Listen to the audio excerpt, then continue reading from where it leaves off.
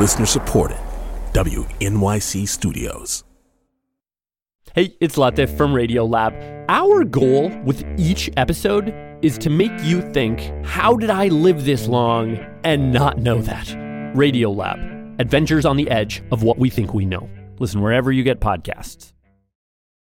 You're listening to WNYC's podcast, featuring the best 2018 midterms coverage from our talk shows and our award-winning local newsroom. Keep in mind, some segments may be edited for length. You can find the full shows on your favorite podcast app.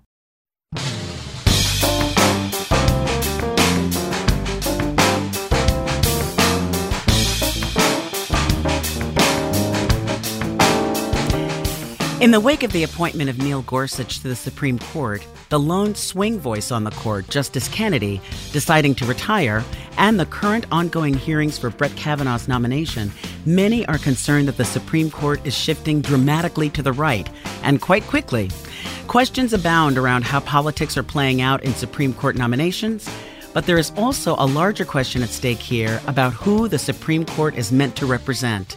New York Times staff writer Emily Bazelon has written an essay in a recent edition of the New York Times Magazine titled "The GOP Plan to Rule the Courts," in which she asks if the Supreme Court justices should reflect the majority or, quote, protect minorities from tyranny by the majority. Basildon also offers historical context for how the Supreme Court was intended to function and what happens when the courts and the will of the electorate diverge. I'm so pleased that Emily Bazelon is able to join us today. Welcome. Thanks so much for having me. Thank you. Well, this has been quite an exciting morning of breaking news with regard to the Supreme Court hearings that are going on right now. This morning, the Times published the contents of a leaked email from 2003 that was provided to the paper by an anonymous source. And in that email, Brett Kavanaugh says, and this is a quote, "I am not sure that all legal scholars refer to Roe as the settled law of the land at the Supreme Court level, since court can always overrule its precedent, and 3 current justices on the court would do so." So, starting with his views on Roe, these published views on Roe that were just leaked, can you break down the significance of this? And maybe then after that, talk about the email that Cory Booker released about his views on racial profiling, Neil Kavanaugh's, that is? Yeah, sure. So, we know from Kavanaugh's record as a judge that he is, at the very least, not interested in granting the right to an abortion to a 17-year-old immigrant who was being looked after by the federal government. She had asked for an abortion. That's her constitutional right. The Trump administration tried to block her. And Kavanaugh dissented from his colleagues. He would have required a longer waiting period from a girl who already was weeks into her pregnancy. So, in some ways, we already know quite a lot about Kavanaugh's stance on abortion, but Susan Collins and Lisa Murkowski, who are Republican senators with key votes, they have rested their support for Kavanaugh since they are pro-choice women. They've rested their support for him on his assertion that Roe versus Wade is settled law. That's a pretty meaningless statement just from the get-go, because a case can be settled and then the Supreme Court can come along and unsettle it. And exactly. Then you get to be a justice. Right. You don't have to always respect precedent. There is no, set in stone guarantee. However, this memo from 2003 that Kavanaugh wrote in the Bush administration sort of further suggests that at the time he was skeptical even of calling Roe versus Wade settled. And I hope I'm not imputing too much to him, but there's really no reason to question the settled nature of Roe if you think that it should always be the law of the land. And so it's just, in my view, one more piece of evidence for a proposition that's already pretty clear, which is that Brett Kavanaugh opposes abortion. Right. So do you think, Emily, judging by what you've heard, what you've read, break it down for us, would he try actually to reverse Roe v. Wade, do you think? I think that the only question with this 5-member solid conservative Supreme Court we're about to have is what strategy they will pursue to undermine the constitutional right to an abortion. It's possible that they will outright overturn Roe, and it is also possible that they will find a way to kind of gut Roe and make the access to abortion meaningless for women who live in states that want to outlaw abortion. This is really an important point because I think most people that think of Roe being struck down, they just think it's either law or not law, and they forget about the states' rights and how that can really kind of gut it in different ways. Yes, exactly. So if you just go back a couple of years, there was a law that passed in Texas that had a number of restrictions on abortion clinics. And the purported rationale for this law was like, oh, we're just making sure these clinics are safe places. But it was really a matter of clinics in the kind of meaningless, from a health standpoint, the kind of red tape that would make it impossible and too expensive for them to operate. Right. And so what would have happened from this law that was supposed to protect women's health and safety was, in fact, the closure of most of Texas's abortion clinics. Wow. That law was struck down by the Supreme Court. If the next law like it is allowed to stand, then we will have a wave of states in which Republicans are in control that will pass similar laws, and clinics will shut down. Roe could remain on the books, but real women who are trying to get abortions in those states will have a much harder time. And, always when we have these discussions, I think it's important to say that the women who will be primarily affected are low-income women, right? Women with means will be able to travel to places like New York where abortion will remain legal. But, if you don't have the money to do that, it's going to be really hard. Now, here's what's interesting, because we're living in a time where the polls are showing that 71% of people polled approve of Roe v. Wade, yet we potentially could have a court that's working in opposition to what the populace wants. How does that happen? Right. So that interesting question is a great way into what I was trying to think through in this essay I wrote about. So on the one hand, we have these three branches of government, and the courts are independent, and the judges are not elected, and they're supposed to respond to every aspect of the will of the people, right? They're supposed to stand for some other legal principles and have some distance from the electorate. And yet, at the same time, the process of Supreme Court nominations, as we are seeing right now, is deeply political and has gotten much more political, I think, in the last generation or so. And the question is always sort of the play in the joints of the Constitution. On the one hand, judicial independence and a tradition sometimes of proudly not going along with the will of the majority, True. Right? Like Brown versus the Board of Education, of course. Yes, and that's one of the court's most storied and important and venerated decisions. And yet, if you have a situation where the court goes in one direction, and this time it would be to the right, and the country goes in another direction, and this time demographically it looks like it would be to the left, then talking about some real friction and source of tension and kind of straining of our constitutional system, especially if that situation persists for a long time. So Roe is a flashpoint in this debate, and as you said, it happens right now that polls are at an all-time high in terms of support for the ruling. So then if the Supreme Court were to overturn it or gut it, and yet these justices would then remain on the court for many years afterward, what would happen? That's like the one big question that I was trying to think through. That is frightening. Now, are there other issues where you see public opinion and court rulings, what you described back in the days of Brown versus the Board of Education? Are there other areas where that divide is wide? Yeah, so we see that with Citizens United, which was the decision the court made in 2010 that opened this big faucet of spending on campaigns by corporations and unions, and then opened, not in itself, but there were other decisions that came after that created the whole world of super PACs and anonymous donations, all the kind of money influence we've seen in elections. That is a very unpopular road the court has gone down. Right. And so, again, you see a country that is very skeptical of this important move that the justices have made, in that case, in the name of the First Amendment. Mm-hmm. So this has happened before and likely could happen again as well.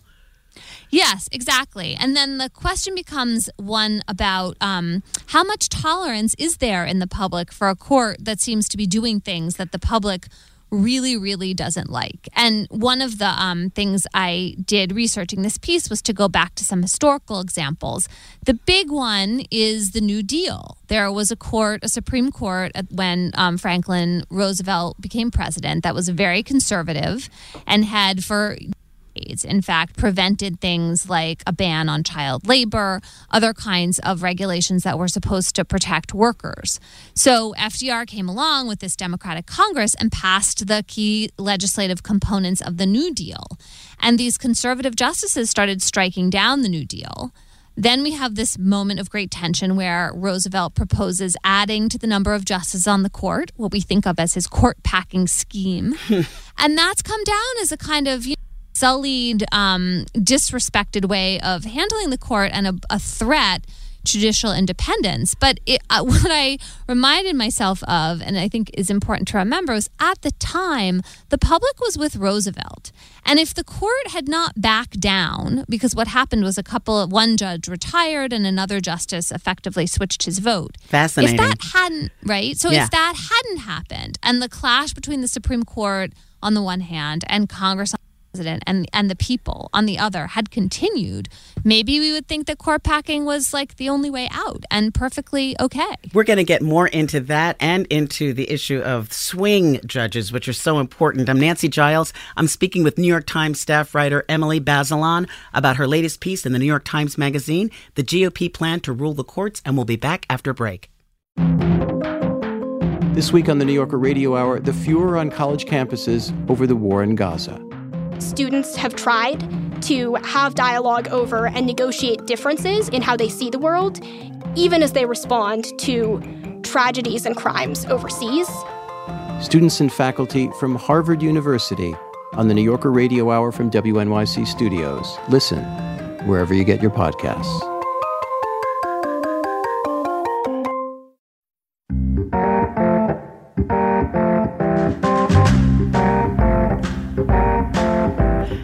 I'm speaking with New York Times staff writer Emily Bazelon about her latest piece in the New York Times Magazine, The GOP Plan to Rule the Courts.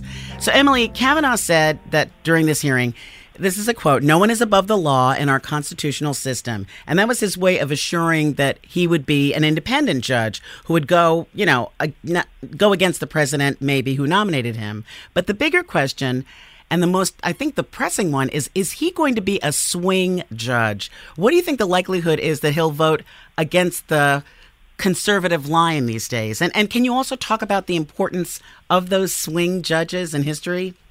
Sure. I think the chances of Kavanaugh being a swing justice are close to zero. Wow. He was pre-approved by the Federalist Society, which was created by the conservative legal movement to end the era of swing justices, now, right? I want to stop you right there. Can you give us a little more information on what the Federalist Society actually is? Yeah, for sure. So in the early 80s, some conservative law students who felt marginalized at some of the country's big law students got together to start an organization. And at first it was like kind of a social network, a place to meet other people who shared their views.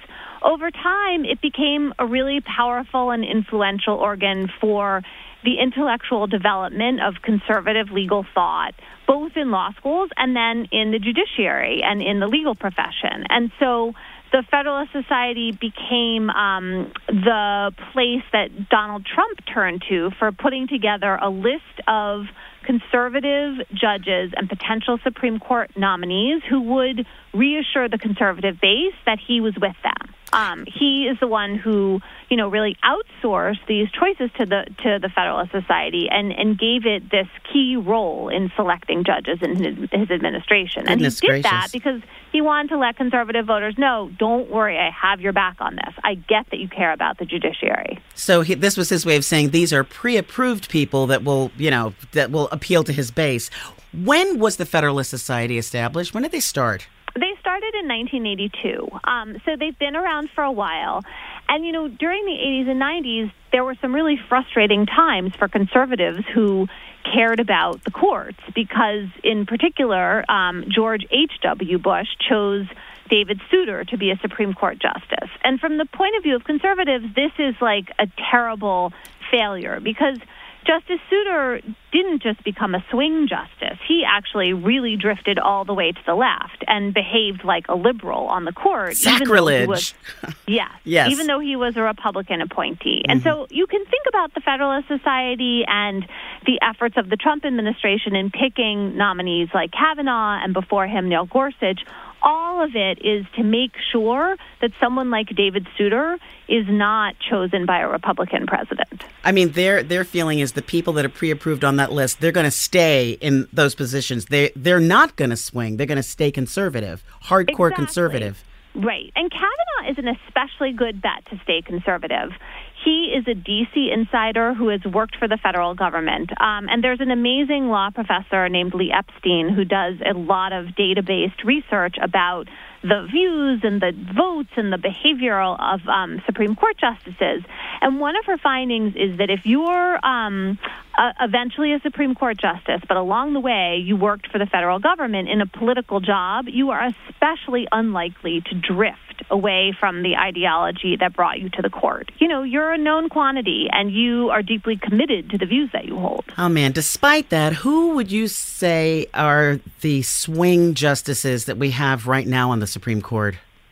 There are no swing justices on the Supreme Court. I mean, the justice who will probably occupy the middle is Chief Justice John Roberts, but that does not make him a swing justice. He is a person who almost always votes with his conservative colleagues. The big exception is his vote to uphold Obamacare. Right. And so some conservatives have said, based on that vote, you can count on Roberts to exercise restraint, to make sure that this court does not go seriously out of step with the public. But I don't think that Roberts' one vote in that one case makes their argument for them very powerfully. I can see what you're saying. How would you relate swing judges in the Supreme Court being perceived, this is laughable almost, as above politics?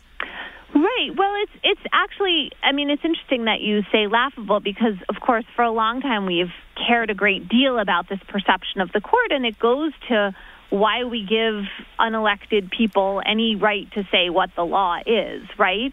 And, you know, one answer to that is that really since the 1950s, there have been justices who did not toe the party line. In other words, they did not vote on the court in the way that the president who picked them probably would have preferred. And there's actually a lot of these people.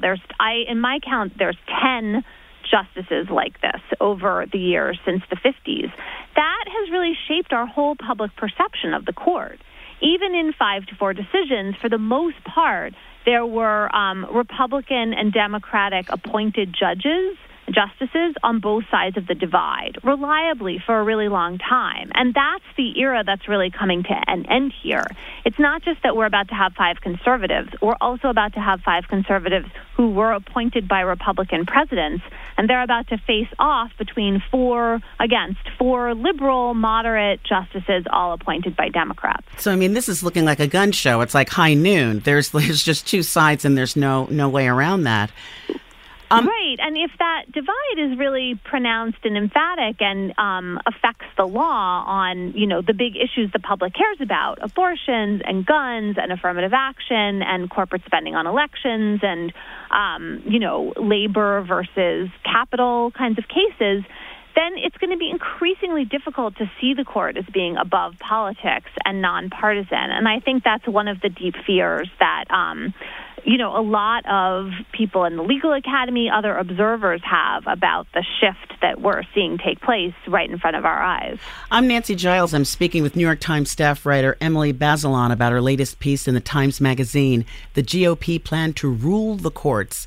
Emily, I always wondered, what was the hope behind making judges have lifetime appointments? That, to me, is kind of a frightening prospect right there. Right. So this is in the Constitution, the notion that judges they have life tenure. And at the time, and this is, you have to take yourself back to a different historical period.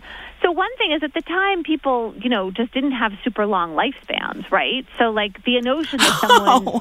I'm sorry. Yes, right. Right? Like, you wouldn't get on the court and necessarily expect people to stay for 40 years because that just wasn't as much a part of the Life? reality. No, that's funny. That's true. Right.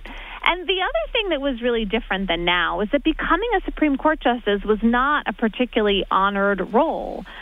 Judges did this thing in the 18th century called riding circuit, where they literally had to get on a horse and ride around to the different circuit courts in different colonies and in the states, the new states, to decide cases. It was kind of hard. It was a lot of just literally like having to get on your horse and go places.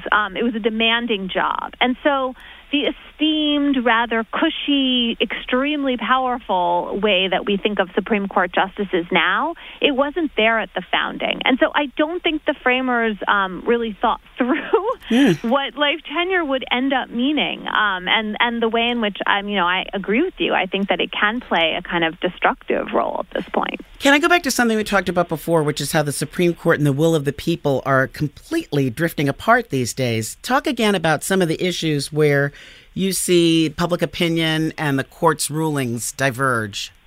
Well, so the court over the last several years has issued a number of decisions that are in favor of corporate power over consumers and employees. One example is a line of cases that make it much easier for companies to create contracts that bind people to private individual arbitration if there's a dispute. So, for example, you work for this company, and when you get hired, you sign a contract. You don't read all the fine print. Plus, you think things are going to go well. You're not expecting to sue that company. Exactly. Right? But then you have problems. Like, imagine there's a sex discrimination claim, or someone is stealing your wages. That's the case the court had this term. Like, there's wage theft going on, and you want to sue. It's hard to get a lawyer if you just have a small claim for your own, say they took $1,000 from you. Right. Right? It's hard to get a lawyer all by yourself. But if you can band together with a lot of other workers who were similarly cheated out of their $1,000, well, then you have a lawsuit that's worth a lawyer taking. And those are what we call class action lawsuits. They've been a really powerful vehicle for employees and consumers to beat companies when companies are cheating them in some way or breaking the law. Absolutely. I mean, for to lose that $1,000 can sometimes cost someone more than $1,000 to try to pursue the case. Exactly. So what a lot of companies have tried to do is prevent workers and the consumers from banding together in class action lawsuits. And they do that in the fine print of contracts that say to the employer or consumer, hey, you've agreed ahead of time that if we have any dispute, you're going to go to private binding arbitration. That means a closed-door court. It's not like, a public state employee judge. Yikes. It's like someone, right? It's like a hearing officer who's privately paid for, and you have to do it all by yourself. And so what, inevitably happens if that's the only remedy is many, many fewer people pursue it. And the companies are allowed to, they have much more leeway to continue with whatever violations they're doing. So companies love binding arbitration, and the Supreme Court has really made it much easier for them to sign these kind of contracts. Well, speaking of labor law, which is what we're just talking about, there was a famous ruling at the turn of the 20th century that sort of echoes these recent rulings. Lochner versus New York. Can you talk about that? Yeah, sure. So I was talking before about the court in the time of Franklin Roosevelt that was really conservative. And it's actually usually called the Lochner Court because of that decision. And what happened was that New York State, for health and welfare reasons, passed a measure limiting the workday for bakers to 10 hours. So the idea was that it wasn't good for people, to be working more than 10 hours at a time. You think? Right, and this is the kind of regulation we have now with things like OSHA, right, where there are just certain kinds of work safety requirements that companies have to have in place before they can employ people. So the constitutionality of this workplace regulation for bakers was called into question in court, and the Supreme Court struck down the law. It was a law with a lot of popular support. It had passed nearly unanimously in New York, and people liked this law. But the Supreme Court said, no, there is somewhere in the Constitution, not written in the text, but in the minds of the justices, this principle of freedom of contract. And they saw the New York law as being contradicting that principle of freedom of contract. And so they said effectively that states can't pass health and safety regulations that protect workers. Hard to believe. Yes, it is hard to believe, but it was an era on the court that lasted for decades. And that's one of the things to remember about the Supreme Court. Brett Kavanaugh will take the bench this month unless something goes drastically wrong. Not done yet. Not a done deal yet. Imagine, though, that his appointment goes through. He will be on the bench potentially for decades. And so President Trump will be long gone, but his choice will still be influencing the development of American law. There's so many things I could say right now, but I really value having this job, so I'm going to just try to stay neutral. Now, okay, we're talking about the Lochner Court, and they were a lot more conservative than the new era that time. So in contrast, when you go to the 60s, was that the Warren Court, and were they pretty much more progressive than the populace? Yes. So you're right. You have a kind of flipping of the dynamic in the 60s where the Warren Court, led by Chief Justice Earl Warren, he'd been the governor of California. He was actually picked by a Republican president, by Dwight D. Eisenhower. Correct. But on the court, he led a fairly liberal group. And so, the big famous thing they did first, which we talked about a little bit, is Brown versus Board of Education, where they ordered schools to desegregate. That was in 1954. That decision actually was fairly popular, but over the next 10 or 15 years, the court made other kind of bold moves, especially in the area of criminal justice, that were much less popular. So a lot of the basic rights of criminal defendants that we have in this country come from that era. And the court was issuing these decisions just as crime was really starting to rise in the United States, and there was a lot of fear of crime. And so what happened to the Warren Court was it became a kind of political punching bag in the late 60s when Richard Nixon ran for president.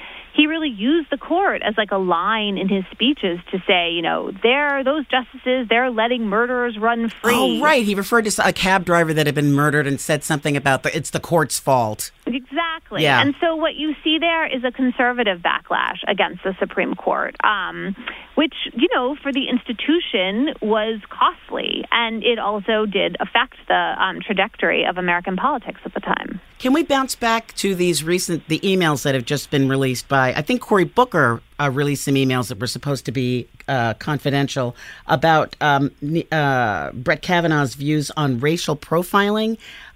What have you learned about that? And is that another area where he may be saying one thing on the record and actually saying other things in print? Right. Well, so these are documents that go back to Kavanaugh's earlier record, and that the Trump administration had claimed executive privilege about, saying that we can't release them because they related to Kavanaugh's work when he was a staffer for George W. Bush. And by the way, Emily, has that ever happened before, where executive privilege has been called to keep documents out of a Supreme Court hearing? Not like this. I'm not talking about pending cases. We're talking about other things that are on the record. That's never happened, right? No. Yes, you're right, and that's exactly the right distinction. When Justice Elena Kagan was the nominee, she had worked in the Obama administration as the Solicitor General. And so the Obama folks did withhold documents that related to pending cases because they were still happening. But they did not assert executive privilege over the rest of Kagan's work in the Justice Department. And that's the difference we're seeing here. This is a long past administration, and yet lots and lots of executive privilege. Right. And I think what's going on here with these Kavanaugh documents, and I'm reading from them for the first time along with you. This is literally breaking news right as we speak. Yeah, really. It's a discussion about the standard that it takes to win a racial discrimination case, trying to effectively, Kavanaugh is arguing for a higher standard that would make it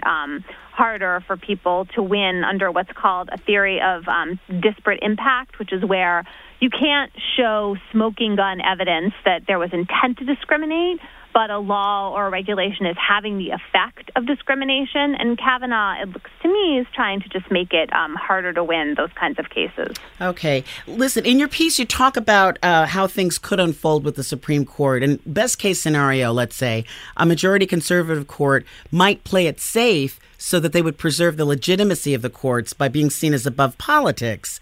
But when you look at what's happened over the last few years, How do you think that this nuanced tactic might or might not be used? Is it a possibility? Can we hope for this? Yeah, it's a possibility. I wouldn't myself bet on it, but it's certainly possible. And this is the line of thinking that, Chief Justice John Roberts cares a great deal, as all of the justices do, about institutional legitimacy. And so in order to protect the court's reputation, he will not let it kind of go too far too fast in a way that the country doesn't accept. Effectively, that nobody wants a repeat of the Lochner court. Mm-hmm. That is seen as a kind of discredited era, and that John Roberts doesn't want the court that's named after him, the Roberts court, to be the next Lochner court. And so somehow that will produce compromise and what we call judicial restraint, the idea of the justices doing smaller as opposed to more dramatic changes in the law. I mean, I think going along with that, Roberts would want to make sure that the court, if it pushes to the right, his fear would be if it pushed too far to the right, it might make it lose its legitimacy, correct? Yes, exactly. That there's a step too far. It's not clear what it would be exactly, and I am not, I have no idea what Chief Justice Roberts is thinking about these things, but you could imagine that he does not want to set off a real revolt, like a dramatic clash between the will of the people and the Supreme Court. And Emily, do you think if the court goes even further to the right, that it might be focused on issues like gerrymandering and voting rights, which are pretty impactful on the shape of things? Yes. I mean, this is the sort of third possibility I was laying out in this essay, and one that I think is quite plausible, that rather than like a huge clash, like back to the New Deal clash with FDR, what we have instead are kind of incremental steps that erode the democratic process and just make it harder to vote. In general, Republican candidates tend to benefit when fewer people vote. Now, if I were a Republican, I don't mean to interrupt, and I heard that, I would think, gee, I don't really like that distinction, but it works for them. Right. So, yes, I think the question is, can the court do a number of things that don't immediately trigger, like people in the streets, just absolute fury and rage and rejection, but it make a lot of incremental step-like changes that just make it harder for the democracy to function in a way that entrenches the Republican Party, which, after all, is the party that put these 5 conservative justices in place, the people who will be holding the reins in effect. Right.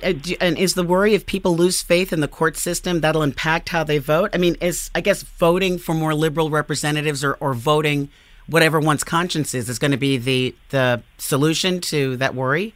Right. Well, the electorate and elections are always the solution. I mean, that's the very basic to the democracy. But if you make it hard to exercise the franchise and you make people lose confidence in their ability to have a say in government, that can be really bad for a country. When you start looking at some countries that have lately sort of started to slide into soft autocracy, like Hungary, for example, or Turkey, you see people really lose faith in the idea that their vote counts. And we already have pretty low voter participation and turnout in this country. So if it went still lower because people felt thwarted, they thought that, things like voter ID or getting kicked off the voter rolls were just making it too hard to vote, that would not be good for our democracy. Holy cow. Oh, gosh. Thanks so much for joining me, Emily.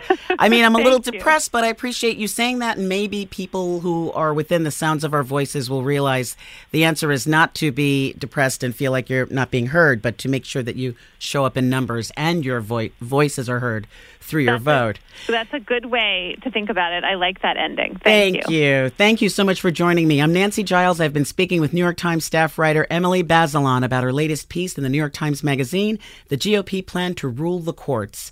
Thanks for listening to Politics Brief. If you want more, visit wnyc.org/election.